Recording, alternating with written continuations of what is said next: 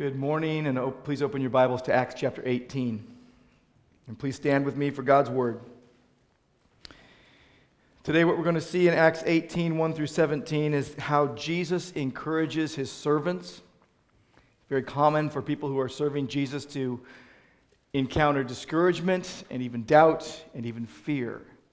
So we have the privilege today of hearing the Word of God and then really looking into how Jesus encourages his servants. Acts 18, beginning at verse 1.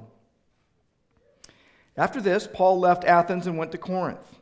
And he found a Jew named Aquila, a native of Pontus, recently come from Italy with his wife Priscilla, because Claudius had commanded all the Jews to leave Rome. And he went to see them. And because he was of the same trade, he stayed with them and worked, for they were tent makers by trade. And he reasoned in the synagogue every Sabbath and tried to persuade Jews and Greeks. When Silas and Timothy arrived from Macedonia, Paul was occupied with the word, testifying to the Jews that the Christ was Jesus. And when they opposed and reviled him, he shook out his garments and said to them, "Your blood be on your own heads. I am innocent. From now on, I will go to the Gentiles." And he left there and went to the house of a man named Titius Justus, a worshiper of God. His house was next door to the synagogue. Crispus, the ruler of the synagogue, believed in the Lord together with his whole household. And many of the Corinthians, hearing Paul, believed and were baptized. And the Lord said to Paul one night in a vision, "Do not be afraid, but go on speaking and do not be silent. For I am with you, and no one will attack you to harm you, for I have many in this city who are my people." And he stayed 1 year and 6 months, teaching the word of God among them. But when Gallio was proconsul of Achaia, the Jews made a united attack on Paul and brought him before the tribunal, saying, "This man is persuading people to worship God contrary to the law." But when Paul was about to open his mouth, Gallio said to the Jews, "If it were a matter of wrongdoing or vicious crime, O Jews, I would have reason to accept your complaint. But since it is a matter of questions about words and names and your own law, see to it yourselves. I refuse to be a judge of these things." And he drove them from the tribunal. And they all seized Sosthenes, the ruler of the synagogue, and beat him in front of the tribunal. But Gallio paid no attention to any of this. Lord, thank you for your word. I pray, Lord, that you would change us by your Spirit through your word today. All for your glory. We pray in Christ's name. Amen. Please be seated.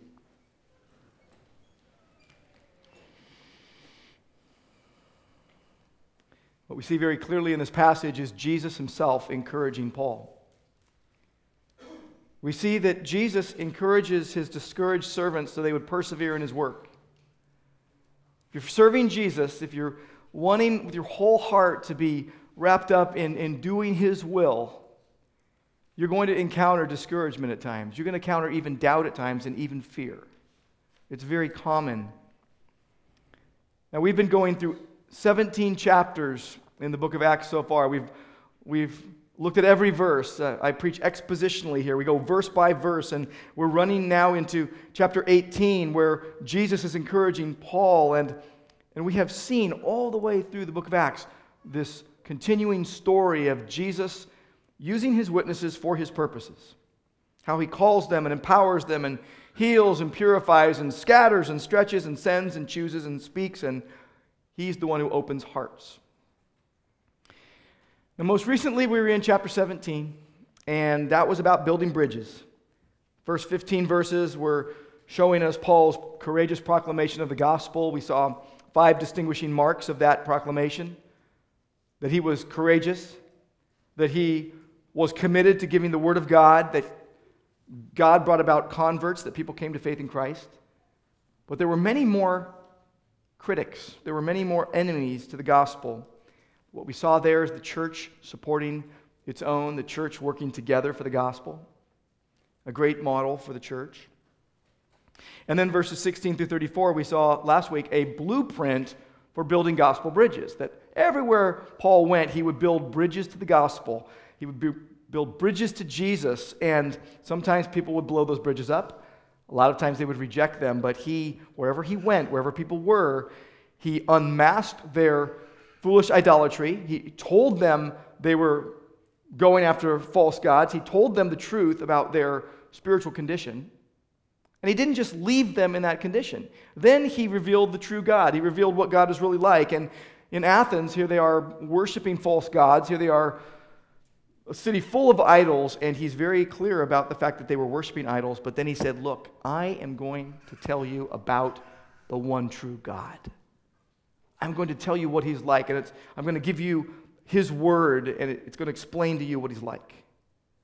And through it all, what we saw was that Paul was trusting God's perfect sovereignty, the providence of God in bringing people to faith, because there were many people. Doesn't matter how good Paul was at presenting the truth, there were many people that rejected it. There were many people that wouldn't go along with it and really reviled and blasphemed against God. And now we come into chapter 18, where Jesus is encouraging Paul, and where we see this truth that Jesus encourages his discouraged servants so that they would persevere in his work. That's what he wants to do in your life today. Think of whatever discouragement you are encountering as you serve Jesus, whatever doubts you might be battling, whatever fear might be present, Jesus wants to encourage you. And we see in this passage how he does it. How exactly does he do it? I want you to notice the first thing in verses 1 through 5. How Jesus encourages his servants. The first way he does it is through faithful friends, through co-workers in the gospel, through kindred spirits for Christ. Verse 1 tells us that Paul left Athens, which was the philosophical center of the Roman Empire, and he goes to Corinth, which was the political and commercial center of Greece. It's 50 miles away, it's a 3-day journey, and it's strategically located. The city was strategically located on an isthmus connecting northern and southern Greece. Corinth was known for its pottery industry. You might have heard of Corinthian vases or vases, however you pronounce it. They were known for their metal manufacture. You might have heard of Corinthian bronze. And they were known for carpet weaving, which you haven't heard of. Corinth had an interesting history. They had led the rebellion of Greek cities against Rome, and so at one point in time, the Roman Senate said, we are going to destroy Corinth, and they made good on that promise. In 146 BC, they destroyed the city. It was deserted for 100 years. In 44 BC, Julius Caesar refounded Corinth as a Roman colony. And at the time that Paul was here, it was a wealthy place. There were probably some 80,000 people living there. The theater held 15,000 people. It was doing well. But Corinth, above all, was known for its worst characteristic. Corinth was known for immorality. They made sex into a religion in Corinth. They had the temple of Aphrodite, the mythical Greek goddess of love. There were 1,000 so-called priestesses in this temple that were actually prostitutes that would descend upon the city every night. So this was a very challenging place for Paul to go and preach the gospel. And in the middle of this challenging atmosphere, he meets a Jewish couple who had come to faith in Christ and had come to Corinth. Verse 2 tells us the man's name was Aquila. His wife's name was Priscilla. They had come from Italy, and it was because Claudius had kicked out the Jews out of Rome. Verse 3 tells us that Paul goes to them. He was of the same trade as them. He stayed with them. They worked together. They were tent makers. Another way of saying leather workers. And what you see happen is that Paul develops a very close relationship with this couple. There's really a lifelong ministry partnership with this Christian couple. They work with Paul during his time in Corinth. They accompany him later to Ephesus. They later return to Rome after the death of the Emperor Claudius. And what we also learn about Aquila and Priscilla is that they risk their lives for Paul. In Romans 16, verses 3 and 4, he asks the church to greet them, and he says, they're my fellow workers in Christ Jesus who risk their necks for my sake. They risked their necks for my life. And he says, not only I, but the churches of the Gentiles give thanks as well, because they had blessed the church. Jesus had used Priscilla and Aquila to encourage fellow believers. And now he is using Priscilla and Aquila right here in Acts 18 to encourage Paul. Paul is doing something every day. He is working. He is making tents. But every Sabbath, verse 4 tells us that he would go to the synagogue and he would persuade Jews and Greeks. So he would work all week, and then on the Sabbath he would go and he would discuss the Word of God as it relates to Jesus. He would take the Old Testament scriptures and show both Jews and Greeks how Jesus is the promised Messiah. And he would do this every week. Verse 5, though, tells us that Silas and Timothy, two faithful friends in Christ, arrive from Macedonia, and as soon as they arrive, he stops the tent making, and then 100% of the time now is preaching the word. The reason why is because they bring from Philippi a gift from the church that frees Paul up to do his primary calling. So they are a refreshment to Paul. They are an encouragement to him. They are working together for Jesus and the gospel. And so Paul was testifying to Jews that the Christ was Jesus. That's what he was doing now all the time. He was throwing himself into that work. He was occupied with it all the time. Because what you see here is that through Priscilla and Aquila, through Timothy and Silas, Paul is now encouraged to do what he is supposed to do. He's being encouraged by Jesus through faithful friends, through co-workers in the gospel, through kindred spirits. I hope you have some people in your life that you say, this is a person that really encourages me in my faith, and we have a bond, really almost a ministry partnership in life, because Jesus has basically blessed us with each other. I hope you have more than one. I hope you have many of people like that in your life. You need people like that in your life. We see Paul longing for his friends in Christ. 1 Thessalonians chapter 3, he tells them, he says, when we could bear it no longer, we were willing to be left alone in Athens. So he's talking about what we have seen happen in Acts. And he said, we sent Timothy, our brother, and God's co-worker in the gospel of Christ, to establish and exhort you in your faith. They sent Timothy to encourage the church. And the reason why is so they would not be moved by these afflictions that they were encountering. In Romans 1:12, Paul is expressing his love for fellow believers, and he says, I want to be with you so that we could each be encouraged by one another's faith. I hope that's what you're thinking when you come and meet with us on Sundays, that I'm really looking forward to seeing my brothers and sisters in Christ so that we can be encouraged by each other's faith. I hope that in your Bible classes and home groups and other settings that you're encouraged by one another's faith. Paul said in 1 Thessalonians 5:11, he says, encourage one another and build each other up. That's our job as believers towards each other. Encourage one another and build each other up, just in fact as you are doing. So here's a church that's being commended and saying, keep doing what you're doing. I'll say that to you as well. Keep doing what you're doing. Encourage each other and build each other up in the faith. Now, if you're not doing that in anyone's life, you need to start doing that, because that's what the church is supposed to do in each other's lives. To be used by Jesus to encourage each other. Paul said in Hebrews 3:13, encourage one another every day while it is called today, while there are still days called today before Jesus comes back, while it is still called today, encourage one another so that none of you would be hardened by the deceitfulness of sin. See, if you have an absence of faithful friends in Christ in your life, you run the risk of being hardened by the deceitfulness of sin. You don't want that to happen in your life. You don't want that to happen to other people's lives. Now, if you know anything about friendship, you know it's a two-way street. To have one, you need to be one. A real friend, by the way, if you want to say, well, am I a real friend to people? Do I have real friends? A real friend is loyal. A real friend is trustworthy. They're confidential. You can actually tell them things and they don't go tell everyone. They're truthful with you. They will actually tell you the truth. And they're loving and kind, among other things. So you can basically test yourself. Am I loyal and trustworthy? Do I hold things confidential? Am I truthful? Am I loving and kind with people? Do I have those kind of people in my life? You need those kind of people in your life. You need to be that kind of person in someone else's life. There is a key to being used by Jesus as to be an encouragement for fellow believers. And it's a very simple key, but very profound and really tough to pull off.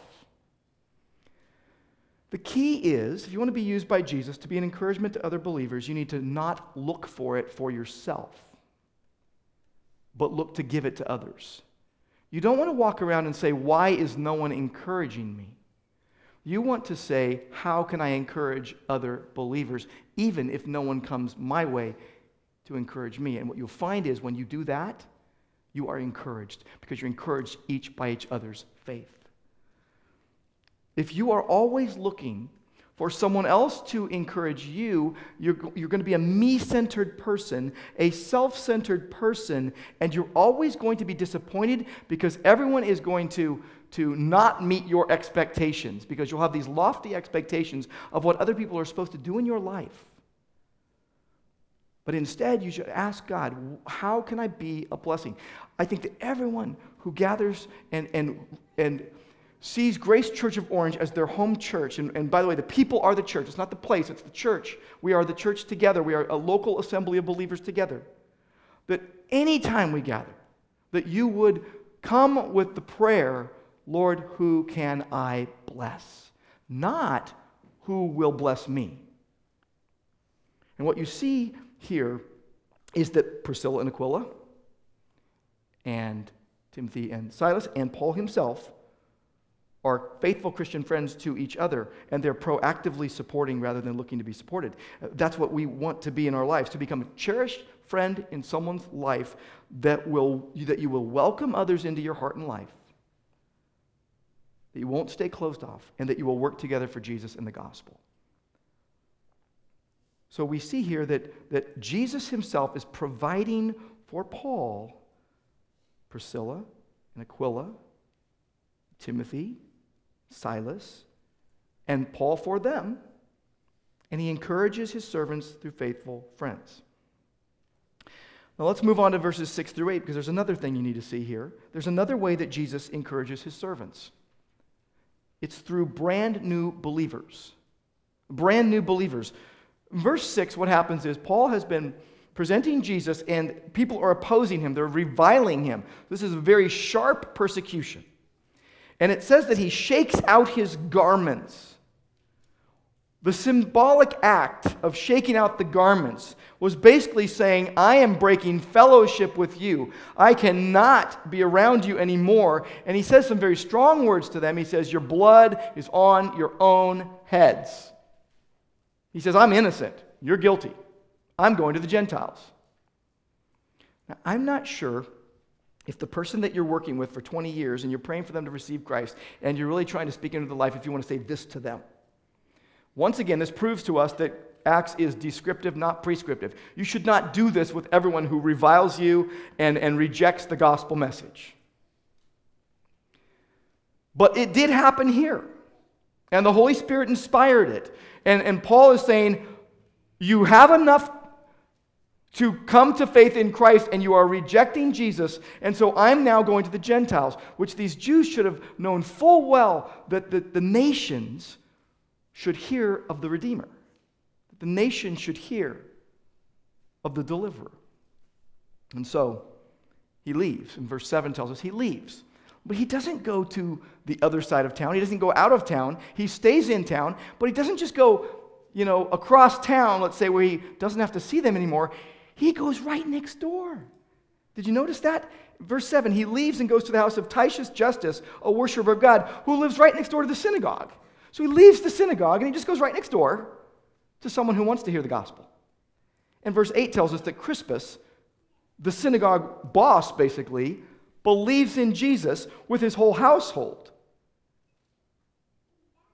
So here's the guy who is in charge of the place where all these people are reviling Paul.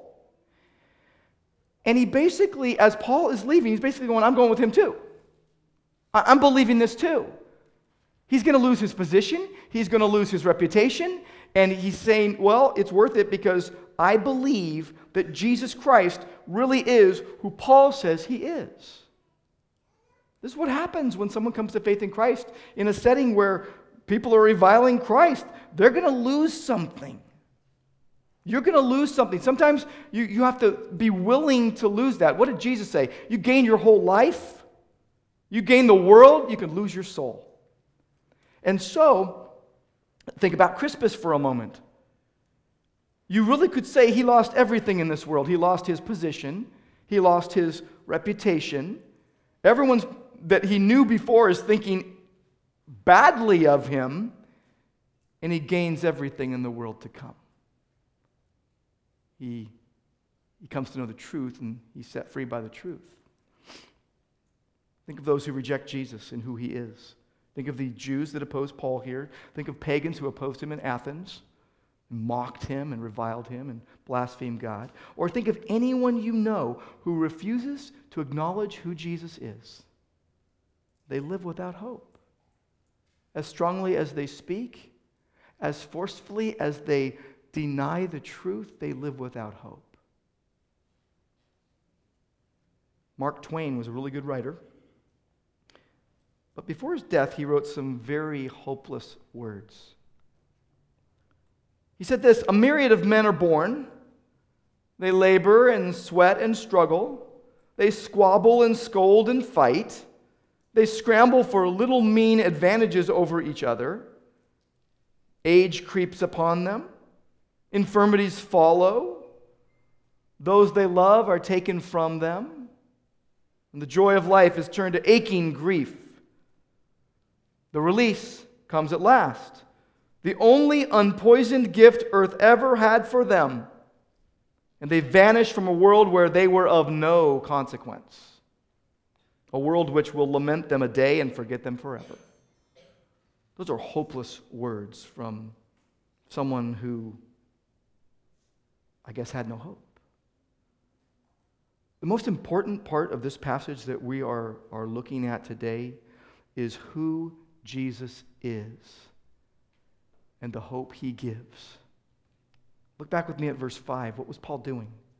What was Paul doing? He was testifying that Jesus is who he said he is, that the Christ is Jesus. He is saying the Savior of the world is the historical Jesus who came to earth, who lived, who died, who was buried, who rose from the dead, and who promised to return for all who love him with blessing and for all who hate him with judgment. And Paul's message that he is preaching, he learned on the Damascus Road from Jesus himself. So he is saying this: Jesus is the Christ, the Messiah. It's the same message the apostles were preaching. Acts chapter 2, verse 36, Peter says, "Let all the house of Israel therefore know for certain that God has made him, Jesus, both Lord and Christ." He pinpoints it. This is Jesus whom you crucified, the very one. Chapter 3:18, what God foretold by the mouth of the prophets that his Christ would suffer, he fulfilled. We see in chapter 17, verse 3, that Paul was explaining and proving that it was necessary for the Christ to suffer and to rise from the dead. And he said to them over and over again, "This Jesus whom I'm proclaiming to you is the Christ." He's the one. Later on in this chapter 18, verse 28, it says he powerfully refuted the Jews in public. And the key, he showed by the scriptures that the Christ was Jesus. That's what we need to do with people. Show by the word of God who Jesus is and why they need him. Tell them.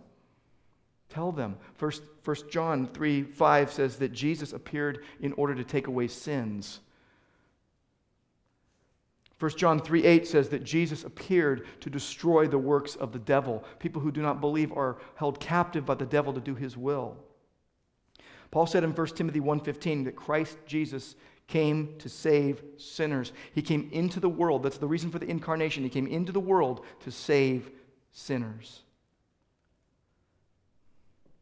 He says in Romans 1:16 that the gospel, the good news of Jesus, crucified, risen, and coming again, is the power of God for salvation for everyone who believes.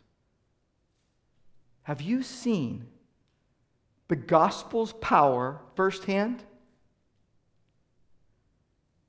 Seeing the gospel's power firsthand encourages your heart. Now, if you have never seen the gospel's power firsthand, you're not saved. You need to believe in Jesus, who died for your sins in your place, was buried, rose again, and is coming again. You need to believe in the Lord Jesus, and you will be saved. Have you seen it but more than once? Have you seen the power of the gospel more than once? You know, whether you have a speaking or supporting role in the giving of the gospel, you want to be close enough to the actual preaching of the gospel that you realize what the part you're playing makes a difference. Every Christian should want to be a part of that. And to do that, you have to have a heart for the souls of others. You actually have to, again, not be self-centered. The Christian life is a life of continual repentance. And we ought to be always repenting of our self-centered nature, of our self-centered ways, of our self-centered me-first mentality that we all are susceptible to and we all gravitate towards.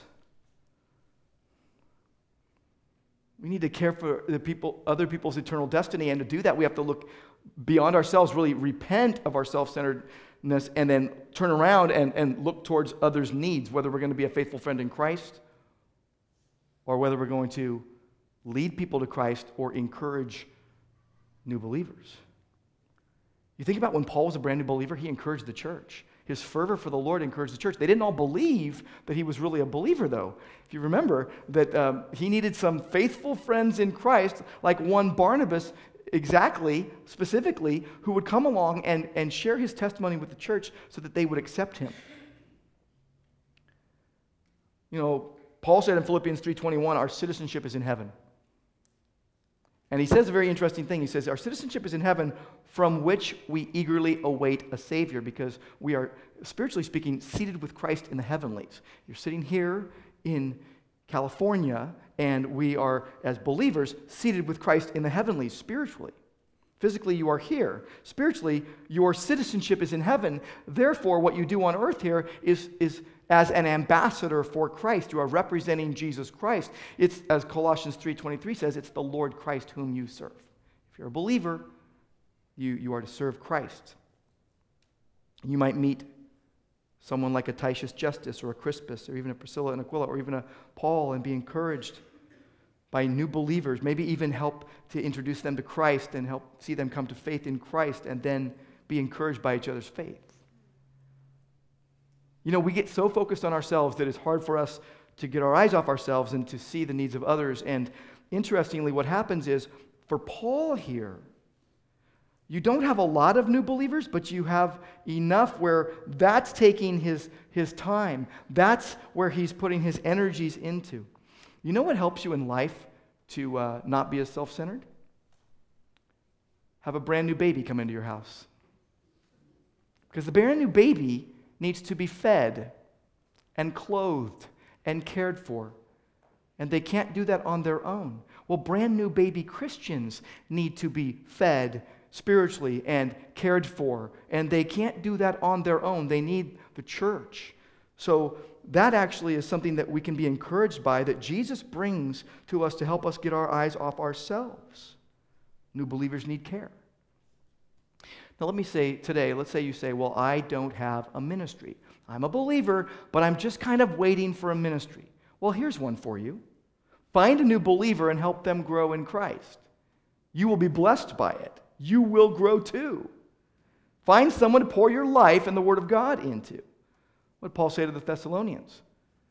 We were well pleased to impart to you not only the gospel, but our very lives, because you had become very dear to us. They loved them so much that they wanted to pour their lives into them. And just like Paul said, I'm willing to spend and be spent for your souls. So what we see here so far is that Jesus is encouraging Paul through faithful friends and brand new believers. Gets his eyes off the trouble, off the hardship. But what comes next in this passage? This is the last thing we're going to see here too. From verses 9 through 17, this is by far the most significant aspect of this passage of how Jesus encourages his discouraged servants so that they would persevere in his work. Look with me at verse 9. Because what you're going to see here is that Jesus encourages his servants through his presence and his promises, through who he is and his word. Verse 9 basically tells us, and the Lord. Just look at those first three words, and the Lord. So Jesus is breaking in to this situation, and Jesus himself is speaking to Paul. And he tells him, do not be afraid. Do not be afraid. Now, it might be easy to say, well, he's telling him that like ahead of time in case he gets afraid. Like Paul wouldn't be afraid. So he's just telling him, like, in case you're tempted to be afraid, don't get afraid. That's not what Jesus is saying to Paul. When he says do not be afraid, that's a present imperative with the negative, and it literally means stop doing what you're doing. It's to stop an action in progress. Jesus is saying, stop being afraid, Paul. And Paul's own testimony proves that to us. 1 Corinthians 2:3. Here's what Paul said about when he went to Corinth. He said, my coming to you was in weakness and in fear and with much trembling. He admits it. But he also is able to tell them, I determined to know nothing among you but Christ and him crucified. He didn't let his fear get in the way of preaching the gospel. He was directed by God to this ministry in Macedonia, right? It was very clear from God that this was what he was to do. But the mission had not really gone as one would hope. There were a lot of opponents. There was a lot of persecution, a lot of people rejecting Jesus, a lot of people not wanting the gospel bridge that was being clearly presented to them. You think about Athens. Some people came to faith, but most of the people held him in contempt. So he must have been discouraged as he went from Athens to Corinth. And discouragement is very real for those who are serving Christ. You might be discouraged today. I like the story of Thomas Edison, who tried many times to find the right filament for the incandescent electric light bulb. And as the story goes, he tried something like 10,000 attempts. And as the story goes, after the 10,000th failure, he comes home at night and his wife says to him, aren't you discouraged? And his answer is, discouraged? Certainly not. I now know 10,000 ways that won't work. He saw himself as one step closer to the real thing. You know how many times in the Bible God says to his people, do not fear? And by the way, it's an urban legend that there's 365 of them, okay? There's more than enough for every day, though. There's over 100. You search, how many times does God say, do not fear? You know, I'm with you, do not fear. And it's over 100 times, so you have a lot to take with you every single day, where God says in his word to his people, which means it's to you if you're a believer, do not fear. Like Isaiah 41:10.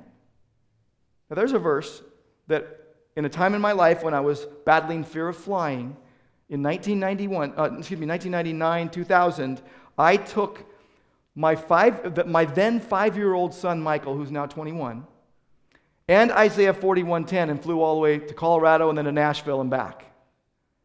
And that verse, I'm serious, I was singing it, I was saying it over and over and over again.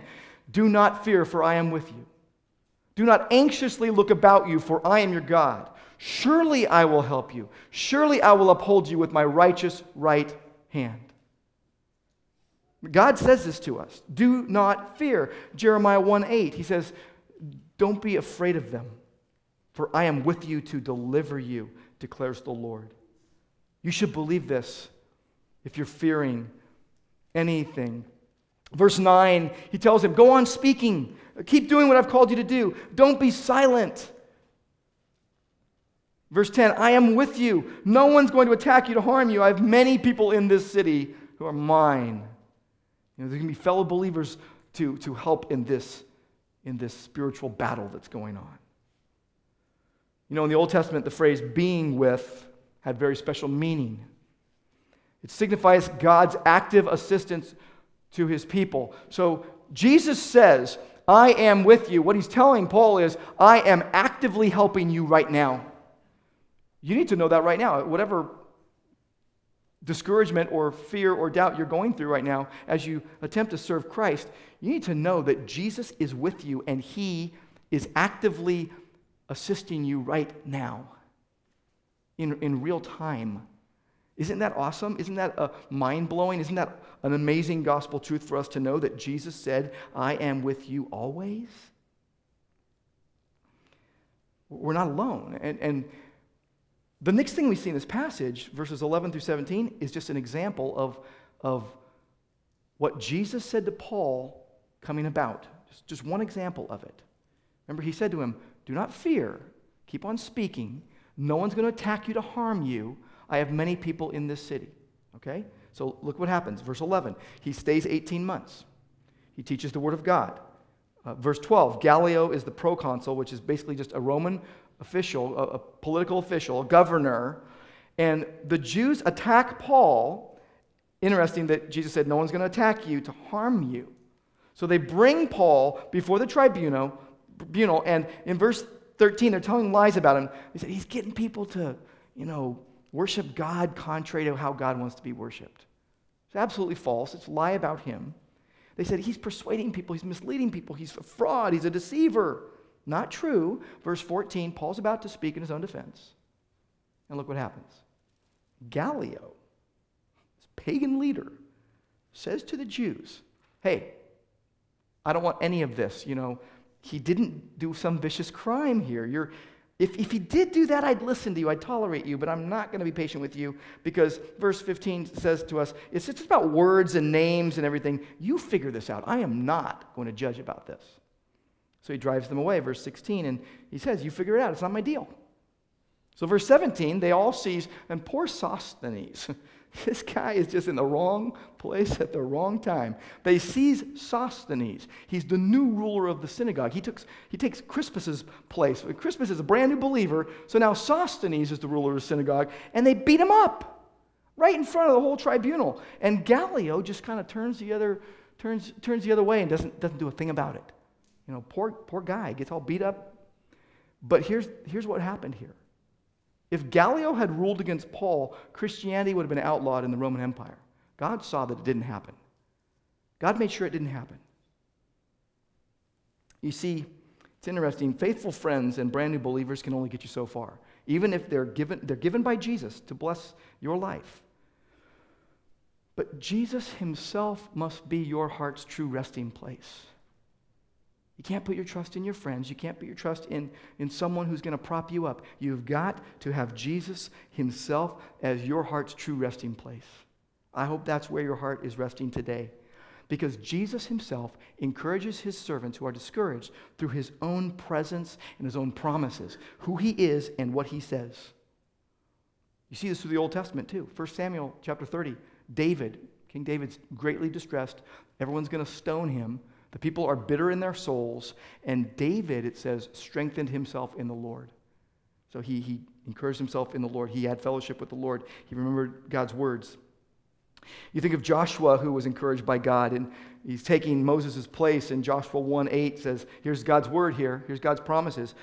This book of the law shall not depart from your mouth, but you shall meditate on it day and night, so that you may be careful to do according to all that is written in it. Have I not commanded you? Be strong and courageous. Do not be frightened. Do not be dismayed. And here's the presence of God. For the Lord your God is with you wherever you go. I think of God encouraging Elijah and exhorting Elijah, 1 Kings 19, where Elijah says, I'm the only one left who's worshiping you. And God just says, no, you're not. Just like when he says to Paul, I have many people in this city. You're not alone. I'm with you. Others are here. So what the call is to us to do is to abide in the presence of Jesus and his word. Do what God says. Don't fear. Know that he's with you. You will never regret a moment spent in the presence of God praying and getting to know him through his word. What does Romans 15 tell us? Whatever was written in former days was written for our instruction, that through endurance and through the encouragement of the Scriptures, the Word of God encourages us, that we might have hope. And then he prays, may the God of encouragement and endurance grant you to live in such harmony with one another, there's faithful friends, in accord with Jesus Christ, that you together may with one voice glorify the God and Father of our Lord Jesus Christ. God is the God of endurance and encouragement. I hope you know him as such. Many people who serve Jesus get worn down. As we wrap this up, I just want to say, this might be you. Today, you might say, I am worn down, I am worn out, I am down in the dumps, I am discouraged, I am doubting, I am even fearful. And I'm here to tell you that Jesus, if you're a believer, Jesus is with you. You have no need to be afraid. And we are not propping ourselves up with wishful thinking here. We are clinging to the objective truth of the Word of God, that God upholds us by Himself. He encourages you so that you can persevere in His work. Know this today, please. Please know this. Jesus knows exactly what you are going through right this very moment. And He understands the discouragement you face. And He is more than able to accomplish what concerns you today. Don't grow weary in well-doing, Galatians 6:9, for in due time you will reap if you do not grow weary. Hebrews 12:3, consider Him who endured such hostility from sinners against Himself so that you won't grow weary and lose heart. Philippians 1:6, He who began a good work in you will bring it to completion. And praise God that He reassures you through faithful friends and brand new believers and most importantly, His presence and His promises. Who He is and what He says. That's enabling you then to be a faithful friend in Christ to people. Proactively look to support other people rather than looking to be supported. Help brand new believers grow in Christ. Find someone to pour your life and the Word into.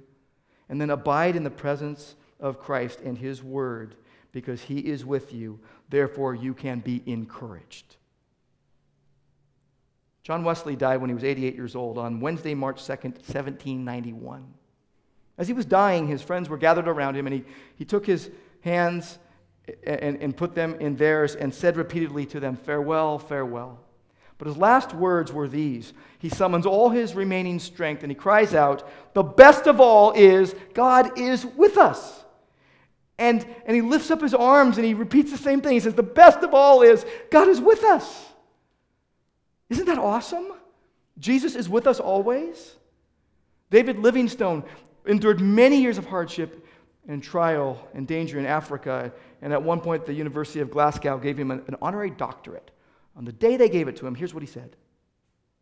"What supported me through all the years of exile among people whose language I could not understand, and whose attitude towards me was always uncertain and often hostile, was this: I am with you always, even to the end of the age." He says, on those words I staked everything, and they never failed. May the same be true of us. Lord Jesus, thank you that you encourage us so that we would persevere in your work, and thank you that we don't do this on our own, but that we are able to persevere because you persevere us in Christ's strength and for His glory. And we praise you in His name. Amen.